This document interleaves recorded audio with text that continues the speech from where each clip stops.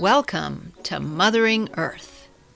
You remember the song by Eric Clapton, Let It Rain, Let It Rain? While Clapton was talking about love, today we're talking about the wet stuff that falls from the sky. If you live in certain parts of the country, you pray for more rain to green up the garden and fill up the rivers and lakes. Elsewhere, people may have too much rain. But either way, rainwater collection, also called rainwater harvesting, is something to consider, especially so if you live in the drier regions of the U.S. Before we had large centralized water supply systems, many people collected rainwater to use for drinking, cooking, washing, and for watering plants and animals. The water was channeled from the roof and stored in tanks known as cisterns. These days, there's renewed interest in collecting rainwater because of changes in climate and an increasingly large world population. These factors are threatening to overwhelm the amount of water available. We see evidence of this in Texas in dry riverbeds and creeks, in sinking lake levels, and in wells that are running dry. The population of Texas is expected to double over the next 50 years, and existing surface water and groundwater resources are quickly being depleted. Municipalities are looking into ways of recycling water, and in some cases encouraging rainwater collection to reduce the burden on public water systems. There are other reasons to consider rainwater collection. Rainwater is a more or less free source of water that is also free of salts, minerals, and other natural and man-made contaminants. Because the water is soft, it reduces the buildup of limescale on your appliances, and so it's going to extend the life of appliances. And plants love rainwater. They absolutely thrive on it. Rainwater harvesting reduces water flow to storm sewers and reduces the threat of flooding. And rainwater harvesting helps water utilities reduce peak demands during summer months. Well, what exactly is rainwater collection? Basically, it's the capture and storage of rainwater for landscape irrigation, for drinking and non-drinking indoor use, and to abate storm waters. Karen Ford is an expert in this field and has a lot to share about rainwater collection. So today I'm here with Karen Ford. She has her own company, Water PR, and is a former Hays County Commissioner. And our topic today is rainwater harvesting. But before we do that, I'd like you to tell us a little more about yourself.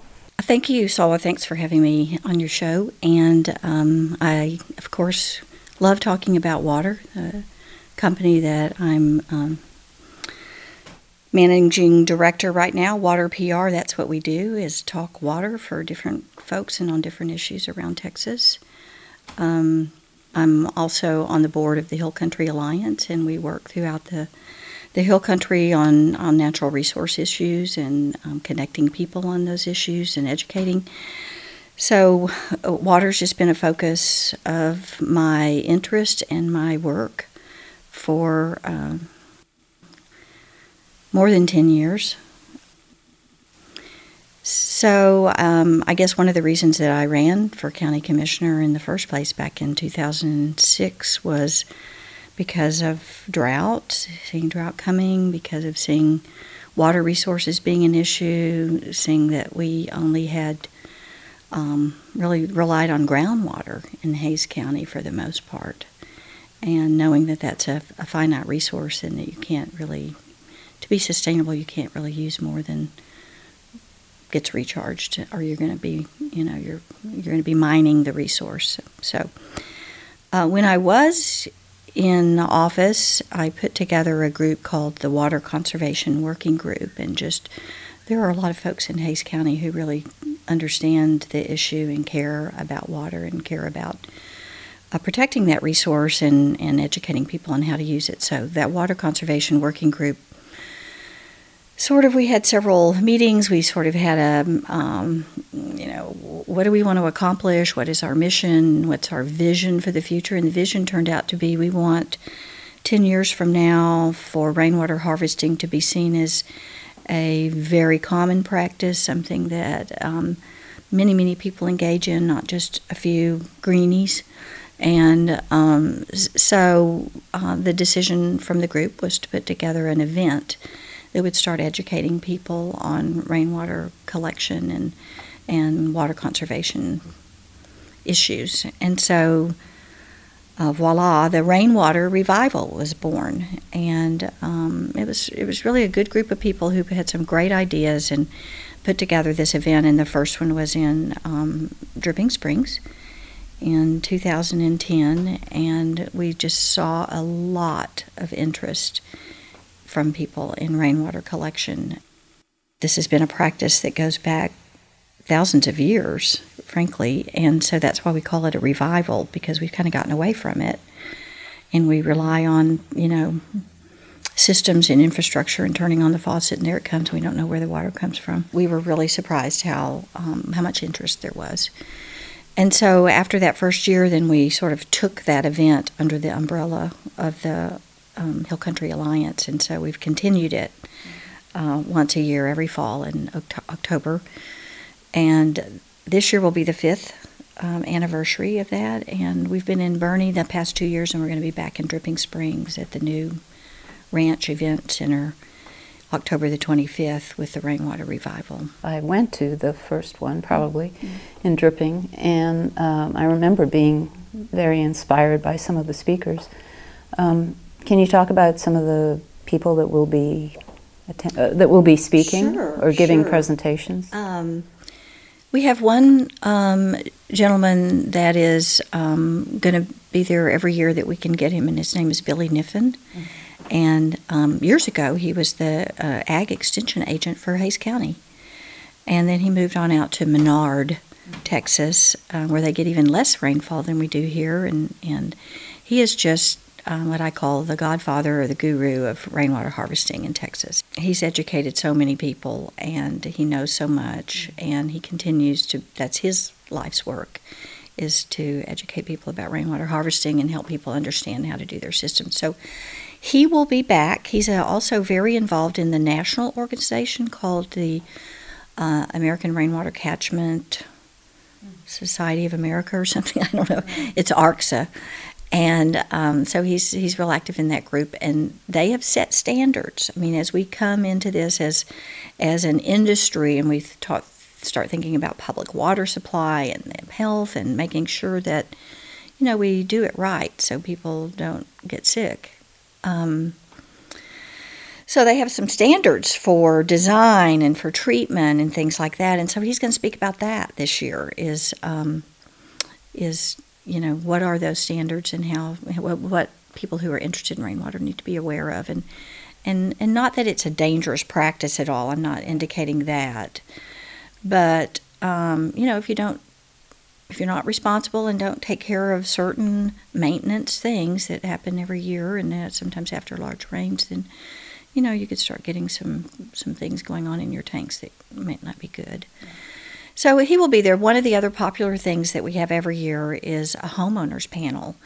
People who live 100% on rainwater come as a panel to speak about their decision, their practice, what kind of system they have, how kind of they treat, what their maintenance is like, and most importantly, what it's like living 100% on rainwater when we're in a drought.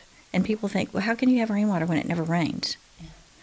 So that's the big misconception, is that, and the truth is it does rain here. We get really far and few between, perhaps, but we get some really good blasts of rain. I think they say that Texas has a climate that is in perpetual drought, interrupted by occasional flood or something like that. So we do get some really heavy rains, and the whole concept is having enough storage, roof space and storage to capture what you get when you get it far and few between, and then that will carry you through until the next deluge. Right. So Well, before you go further, let me go back. Let's because we've been talking about rainwater harvesting, but some people may not understand exactly what that is. Okay. Can we sort of go back to the beginning and have kind of an explanation of what that practice is? Right. Well, I guess we, all of our public water supply systems and everything that are having surface, I mean, it's all rainwater harvesting in some way. But when we talk about this, we're talking about what my friend David Van Huysen calls building scale rainwater harvesting. So you're doing it on individual buildings, homes, businesses, barns, garages, where you're taking every bit of rain that falls on that roof and capturing it and storing it in a tank.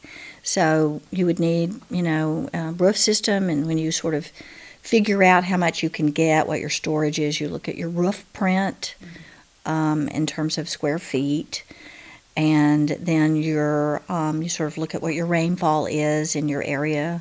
So I guess around here our annual rainfall is, I was going to say lately it's more like 27, but somewhere, 27 to 32. And so you kind of look at that and figure in, okay, I've got this much roof, that's how much it rains, how much storage am I going to need? So do I need 10,000, 20,000? I know people that have 40 and 60,000, but they have a lot of roof to capture that on. So that's what we talk about right now, is capturing it off your building. Okay. Yeah. And so you mentioned that the bigger your roof is, the more water you can capture. Right. Because there's more roof. Right. So the formula is, there's kind of a general formula that you can then just take what your roof print is in terms of square feet. That for 1,000 square foot roof and a 1-inch rain, you're going to collect 600 gallons, a little more probably. But that's kind of the average, and that's kind of what you figure. Okay.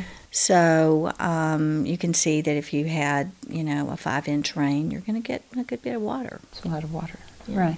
This industry of rainwater system designers and installers and whatnot has sort of exploded around here lately. Yeah, in Texas. Why do you think there's more of an interest these days? Because I think more people are moving to rural areas that, and understand that the groundwater supply is maybe not that dependable, and that you're going to have to go way down, and the water's not that good.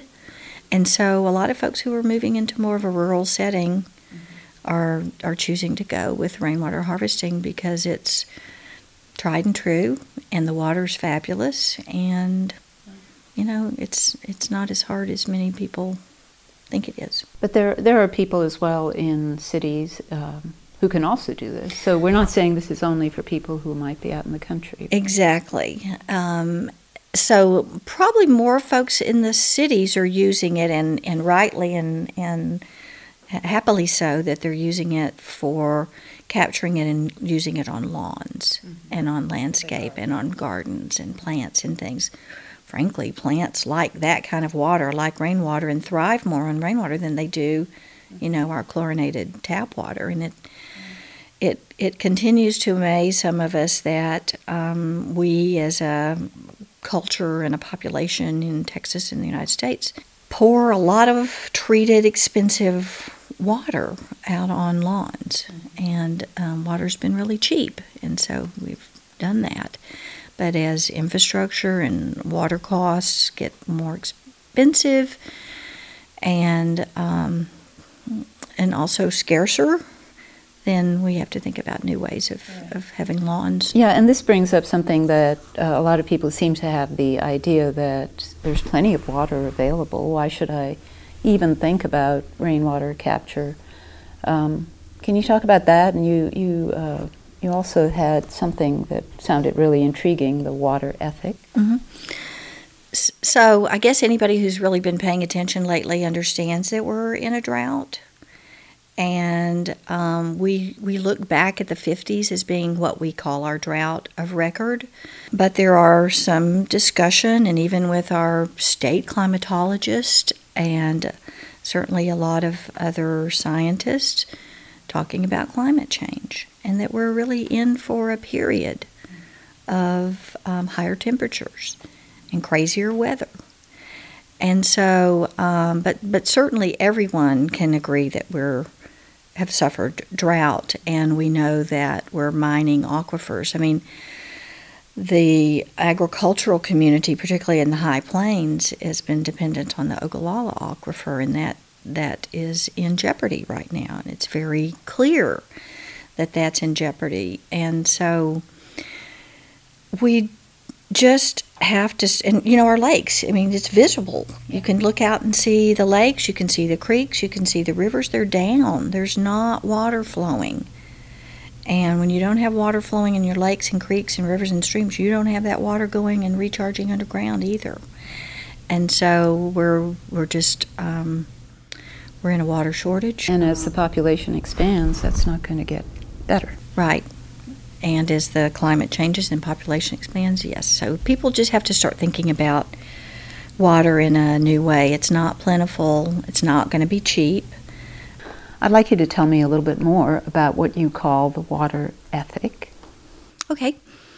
So it's a phrase that I guess I use and other people who are in the water conservation world kind of use now about the need for Texans, and certainly Central Texans, and any place where we're challenged with drought, to embrace a new water ethic, which is just a new way of thinking about and respecting and using and conserving water for not just for ourselves and our own pocketbooks, but also for our neighbors, for the common good, and for the future. And because we just know that with population growth and climate change, we're going to be challenged. And so we have to think about it every time we turn on the faucet. Where's that water coming from? How am I using it? Am I wasting?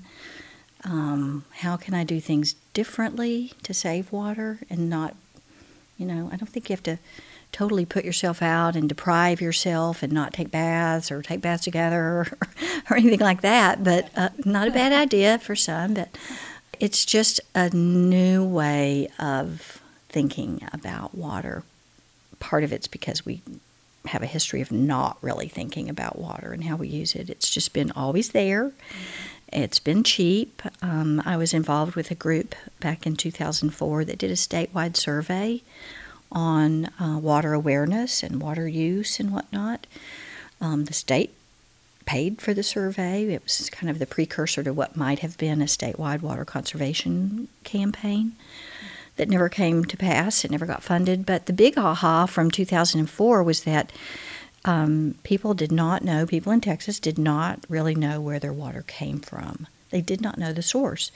And even myself, I have talked to some of my friends and folks that I run across in Austin sometimes, and I'll go, where does your water come from? And they're like, not really sure what the answer should be, And, it's the Colorado River. That's where Austin gets their water. But they're getting ready to. The Water Development Board just funded a second study. So 10 years later, they're going to go back and do another study and see, has any of that changed? And my guess, it probably has changed somewhat. I still think we have a long way to go to keep a broad part of our population understanding and being conservative with the way they use. And, the big thing we need to change is how we spend water outside on our landscapes. One thing that came out of a meeting recently was a friend who lives in the western part of the Hill Country went around to county courthouses and took pictures of those courthouses, and they're all lush green St. Augustine lawns. And some of them had water sprinklers going at the same time. And so, we need our government to kind of step up and be a leader and an example and not, be promoting this waste of water on courthouse lawns.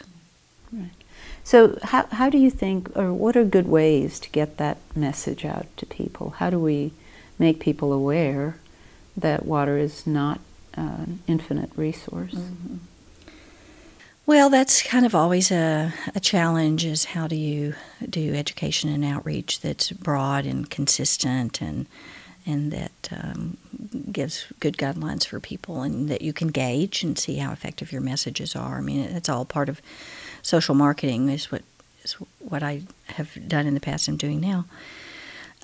Certainly the Hill Country Alliance has a lot of good information on website, hillcountryalliance.org, about things, and you can go there and sign up to get newsletters and get constant information on, meetings and forums and issues out in the Hill Country, and, where you can sort of learn and engage. I do think, the Water Development Board just funded several projects. They had $1 million they wanted to spend on water conservation education, and they have given several grants out of that. I think they've spent that money with different groups who are going to get the word out. So some of it's school, doing education, I think, which is a really good way to do it, get into the school systems and start with kids that are young. And some of it is these really aggressive outreach campaigns that have, the water education trailer that goes around the county or the area, and it's just always there. And there's just some communities that have been doing a good job within their community. And so there's some progress. There's some progress, and we hope that, the SWIFT funds, what we voted on last November, Prop 6, to have $2 billion to go for water infrastructure improvements and water supply projects in the state. The legislature and the bill mandated 20% for conservation, 10% for rural or for ag, and that was a floor, not a ceiling. And so we have been recommending to those who are setting the rules up right now, and which is a public process going on right now, the rulemaking, that conservation projects within cities and communities and water utilities should include, yes, you might need to be doing some new piping and new, trading out all that, a lot of infrastructure stuff, but it also should include some water conservation programs. So we're hoping that will get implemented as well. Is this because water conservation is really one of the most effective ways to alleviate the water? Well, it is. In our state water plan right now, I think conservation, if you look at the pie of where our water is going to come from in the future, conservation is a good bit of that, and I'm not remembering the number right now. I should go back and look, but I think it's at least 30, maybe 40% of our water supply in the future is going to come from new behaviors and from conserving and from efficiency. So. And so when we're talking about the use of water, one thing people might wonder is, well, how do you figure out what you're using on a daily basis? Mm-hmm. Is that something? Yeah, I think that's really a good question, because I think most of us, the old AHA might have been, we don't know where our water comes from. The new AHAs, we don't have any idea how much we use every day. And we think we're being conservative. There has been a study that said that people who thought they were really being conservative, and then when they really did the measurement of that, they weren't near as conservative as they thought they were. So I think there's some work to be done there. We know the gallons per person per day within cities around the state. That's public information. I know Dallas is up around 200 gallons per person per day, which is high. San Antonio, that has had a lot of water conservation education going on, is one of the leaders in the state. It's still about 140 gallons per person per day. Of course, they incorporate, I think, the industrial uses in the city or within the utility in that figure. So that might distort it a little bit from a, really per person. But we also know that people who live on rainwater harvesting 100% have, sort of by default, they have this new water ethic.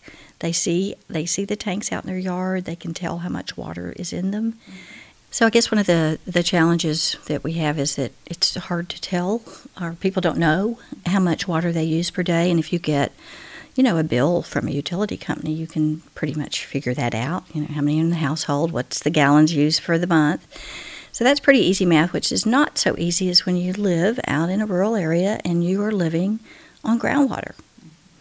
You have a well. How much are you using? So I've always been a proponent of individuals. I mean, there's this whole thing about don't put meters on our wells. Well, you could put a meter on your own well and nobody had to know what it said except you, and have that guide your own personal responsibility for your use. So, I would encourage curiosity about what you use, and meters on wells for your own personal use is probably a beneficial thing. So we just all need to be much more aware of how much we're using, Mm-hmm. and to think about conservation measures that we can take every day. Right. I wanted to end by talking about the Rainwater Revival event that's coming up in the fall. I remember when I was there that there were a lot of people who actually sell the tanks, so that you can, kind of get to, as a homeowner, kind of see what they would look like, how big they are and such. What other things are there or going to be there? Yeah, so in addition to these vendors or exhibitors that have booths around and they show whether they will talk to you about gutters and filtration systems and tanks and basic design. We have a full day of speakers, so we have 2 different stages. So from 10 until 4, we'll have 2 different stages going on with different topics. So one of the topics is for rainwater harvesting for the do-it-yourselfer.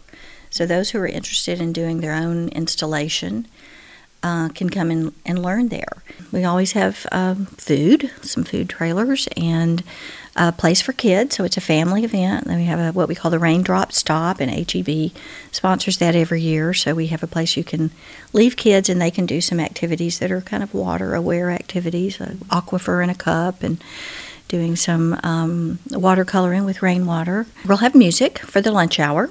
And so it's kind of, I call it an edu-fest. We want it to kind of feel like a festival, but there's a lot of learning that goes on at the same time, too. We're also going to have someone come and talk about landscaping, drought-proof landscaping. There's a website. It'll tell you who the vendors are, who our sponsors are, and I want to put a shout-out to our sponsors who come in and give money to this event so that we can hold it, because it's for a nonprofit and we don't make money off of it. And the money that we do make through, we have Hill Country artists take common 55-gallon drum rain barrels and turn them into what we call functional works of art. So there are these beautiful rain barrels that are conversation and conservation pieces that we auction off. And the money that we get from that auction goes to fund a school grant program. Well, I wanted to thank you very much for this opportunity to talk to you about all these issues. Thank you for having me. Remember the date, October 25th from 10 a.m. to 4 p.m. in Dripping Springs.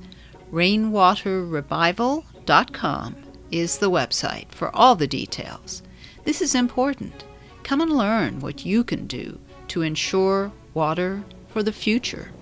That's all for this week. See you next time on Mothering Earth.